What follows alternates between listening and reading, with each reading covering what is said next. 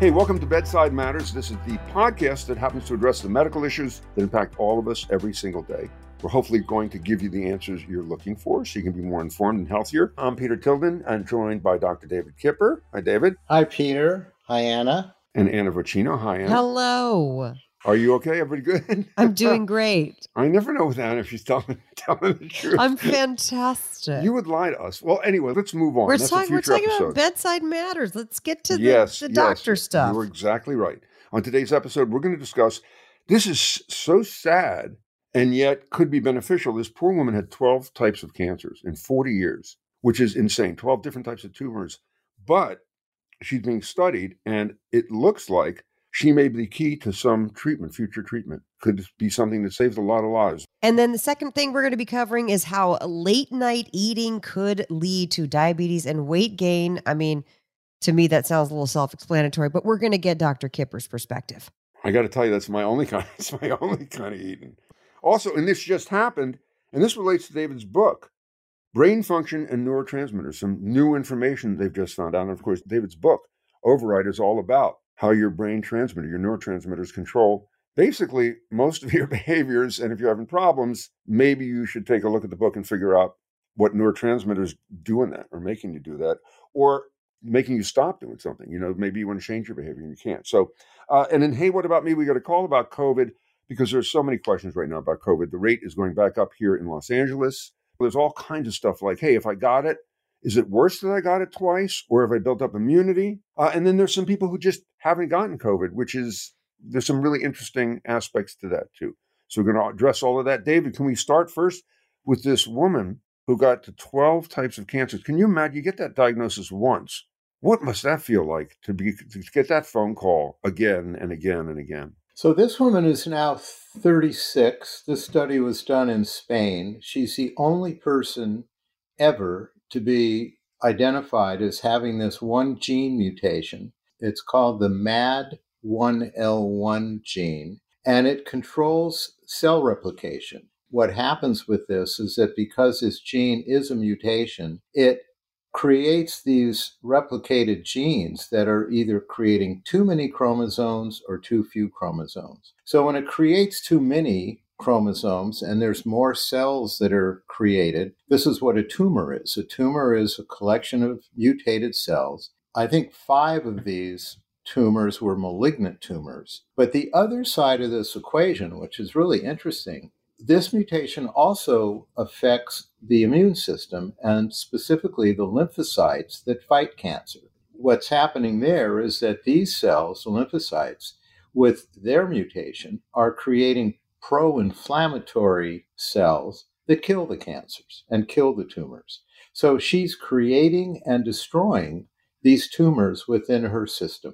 So the interesting part of this, first of all, what's really interesting is that in order to get this mutation, for the genetics of this, you have to have a father and a mother with this mutation. And I think it's one reason we don't see much of this. So it's really an unusual set of circumstances. But what it does is that it opens up this conversation about, can we find a way to create this gene mutation so the body can fight it on its own? Yes. Wow. Therefore, creating these lymphocytes that are going to now go after these tumors. So she gets a cancer diagnosis of a tumor, and then it fights it, and then a couple years later, she gets another tumor. They then turn on that tumor and begin to successfully fight that. And this has gone on for 40 years? Yes. And this goes on simultaneously. She had some benign tumors while she had a malignant tumor.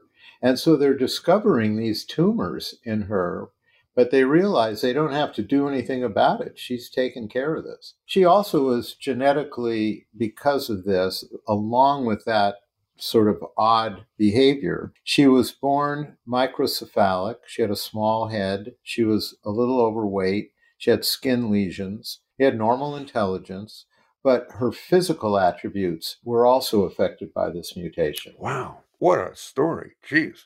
So she's not had to undergo any treatment because her body does it. Correct. Whoa.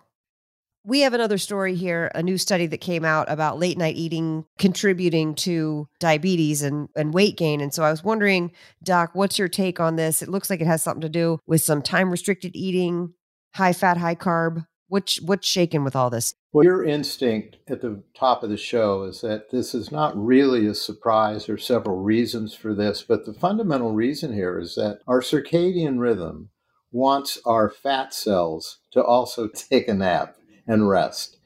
So they're not programmed to manage this kind of energy input from the carbs and the fats.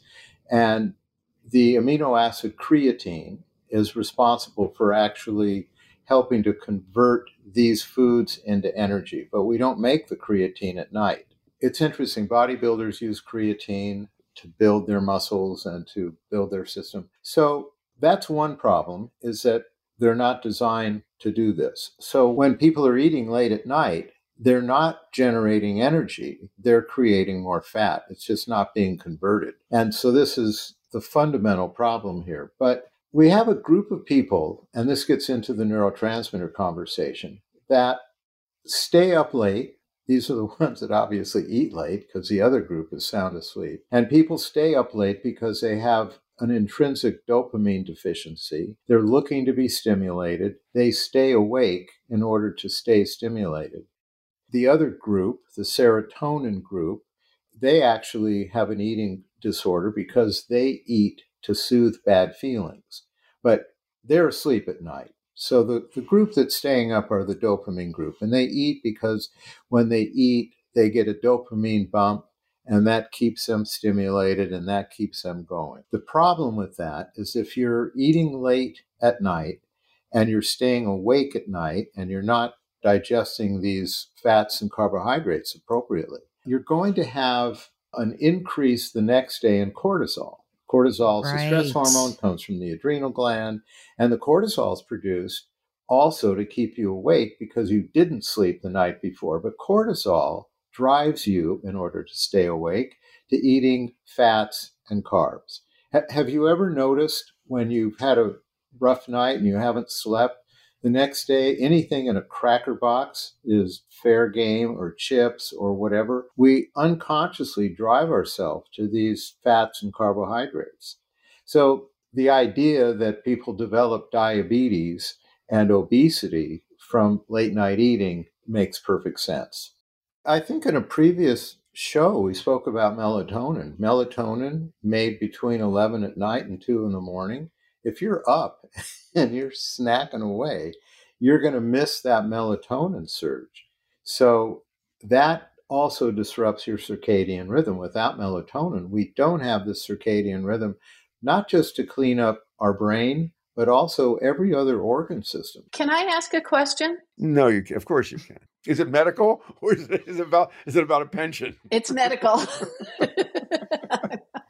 I'm doing intermittent fasting, so I don't eat after 7:30 at night, but I stay up till about 2 o'clock in the morning. So am I missing my melatonin? I'm not getting my melatonin then? Correct. But the intermittent fasting, which is a great idea, but are you starting eating early in the morning, or are you giving yourself like a 6-hour or an 8-hour window to eat? I eat from 1:30 to 7:30. Oh, that's fantastic. And this has been around for a couple hundred years, so that your body gets used to metabolizing food within a short period of time. And the rest of the time, the body is no longer being fed, obviously, and no longer working in order to do that. And you have a much better, healthier nutritional cycle. And Whoa. Let me just reveal something here. So I said to Laurie one night, so you still do intermittent fasting? And she says, yeah, can I tell us? She goes, yeah, sure. I said, so what do you eat before, as your last meal? She says, usually like an ice cream sundae. So I thought, oh, that's kind of a fascinating way to approach. It's the Baskin-Robbins intermittent fasting plan. My friend actually calls it the Caligula IF because that's what she does. She has one meal a day, but eats like an insane, stupid diet. But only eats from like noon to 2 p.m. But eats like Caligula, King of Thrones feast, the feast scene with like carcasses. Exactly. But she's a television star. She keeps the weight off. Great. So I'm like, whatever works, I guess. But Lori, when you're eating in that window, have you found that over time you're not really eating? You may eat whatever you want, but you're not eating as much. Very true. I don't do the banana splits anymore. Oh, progress. It's no longer Ben and Jerry. She's just doing Jerry. Just half a portion.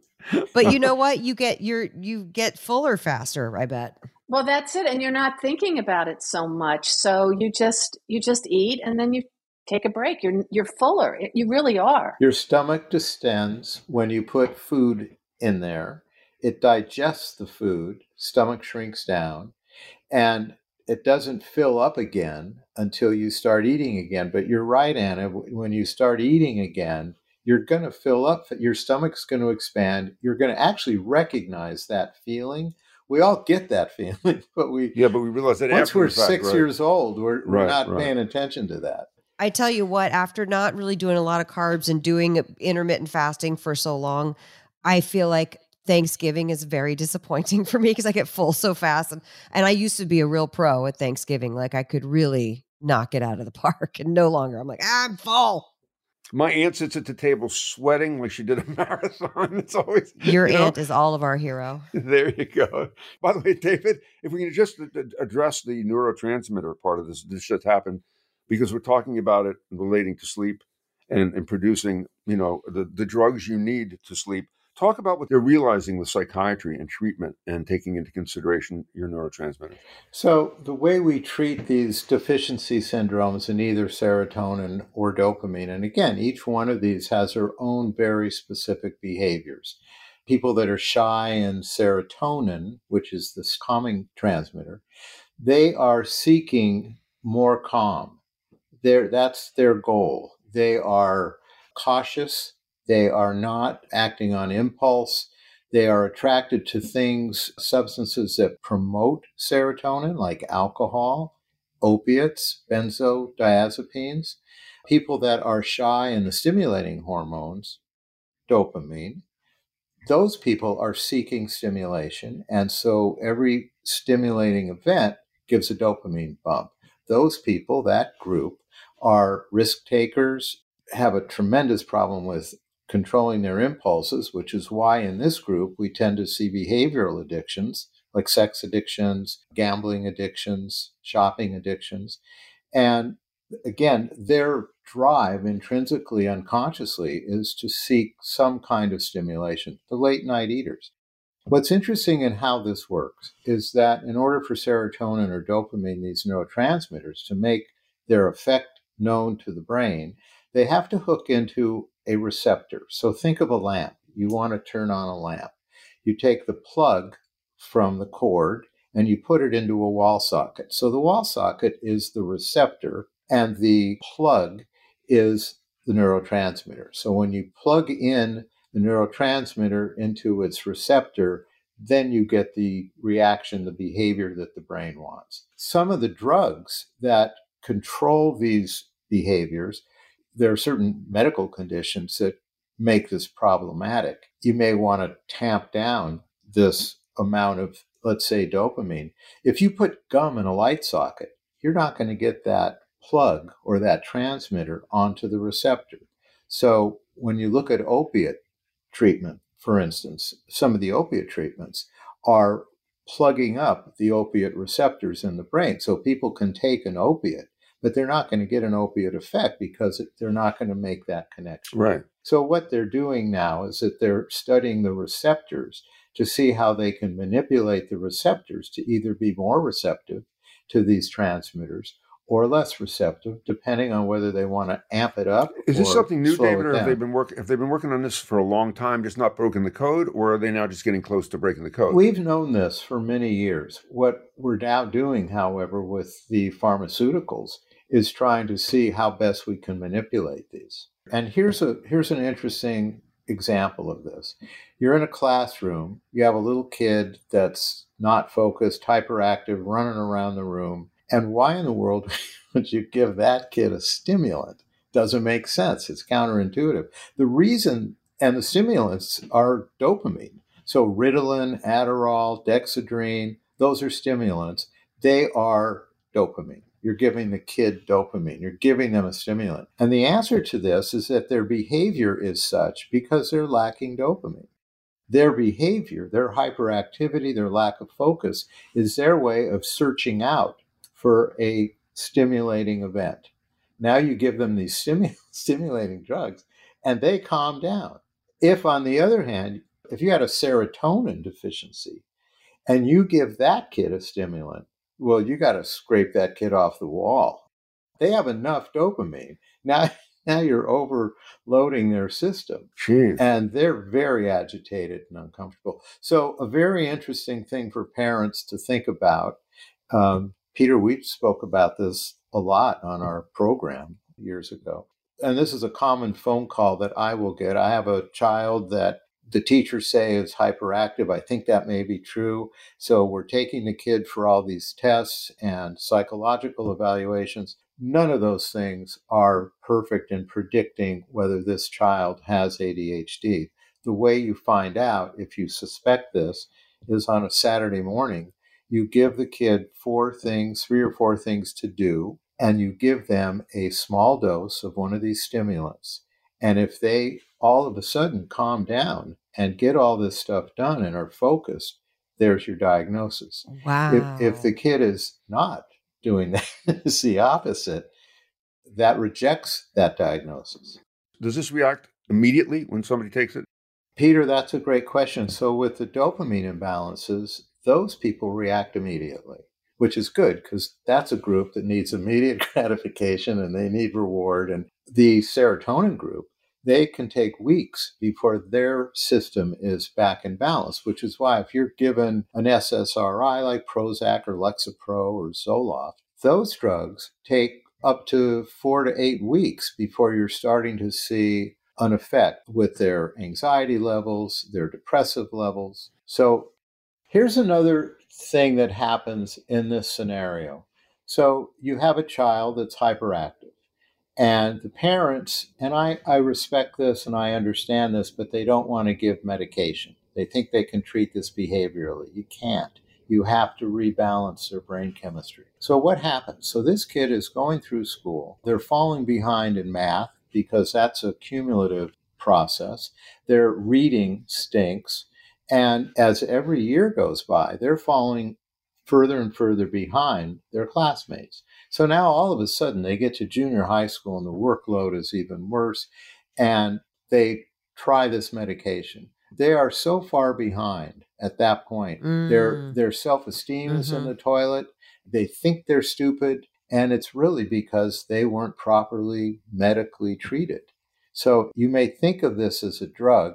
In diabetes, you have an organ, the pancreas, that doesn't make enough insulin. No one has a problem with a diabetic taking a drug. This is a different organ, the brain, that's not making enough of its substance, dopamine or serotonin. People have a hard time with that. They can't, there's something very connotative about that. Interesting. And people react in a very different way.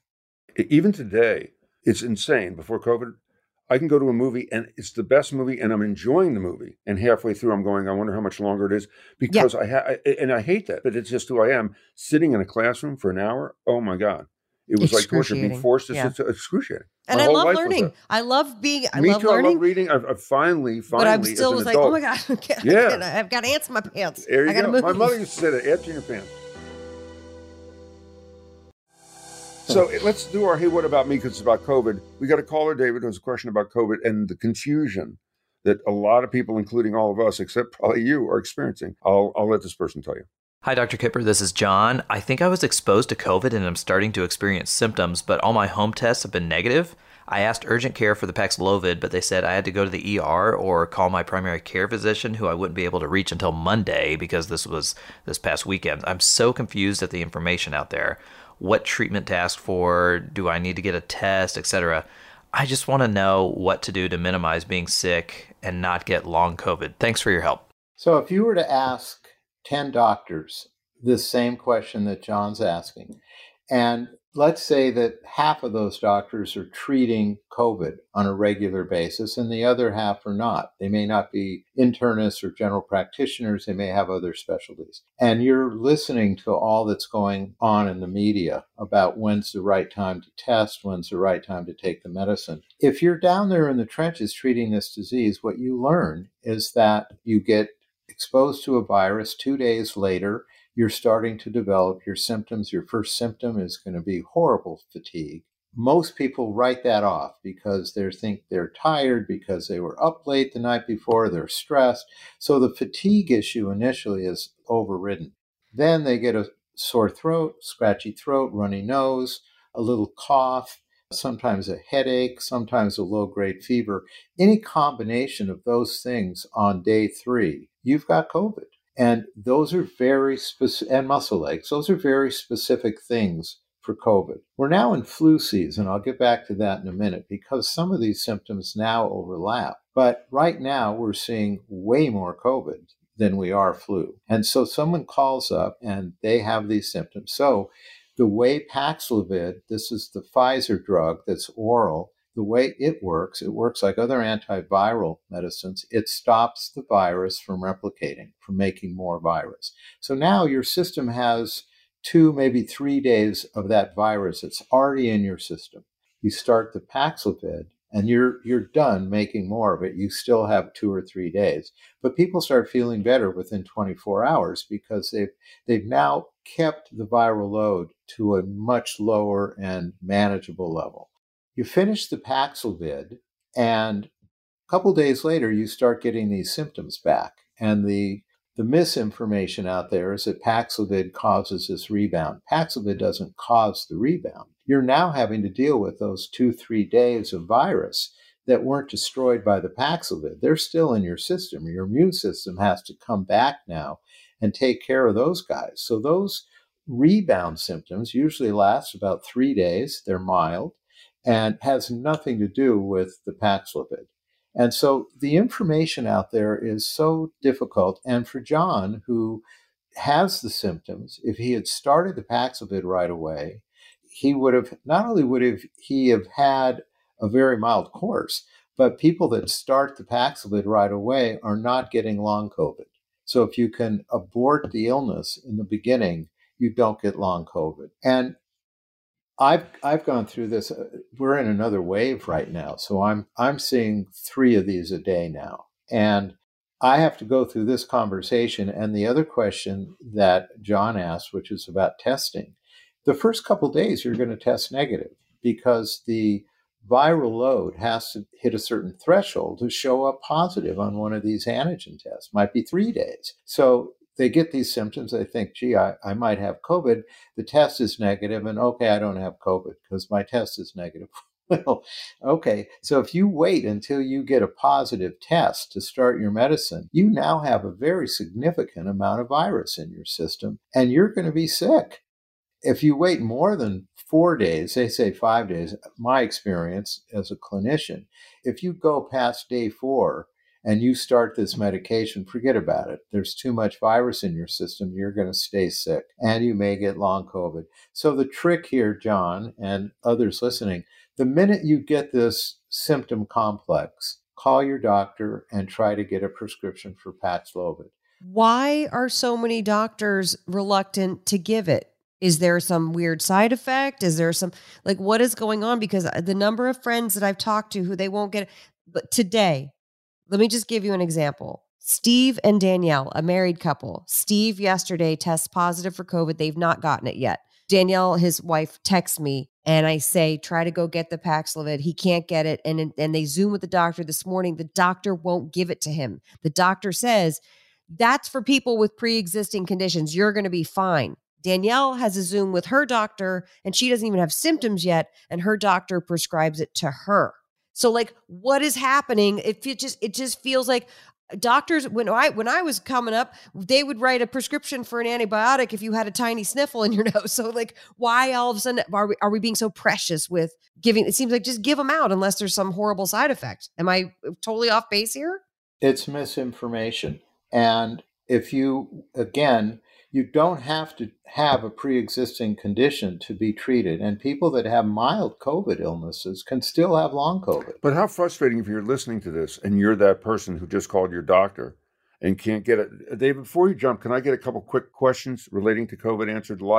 People always ask, did my strong COVID reaction, my vaccination reaction, does that mean then I have better immunity. I've heard that a ton of times from people. Is that nothing? Means It nothing? means that you have good immunity, that the immune system is responding to the vaccine. The vaccine gives you this mutated or inactive form of it.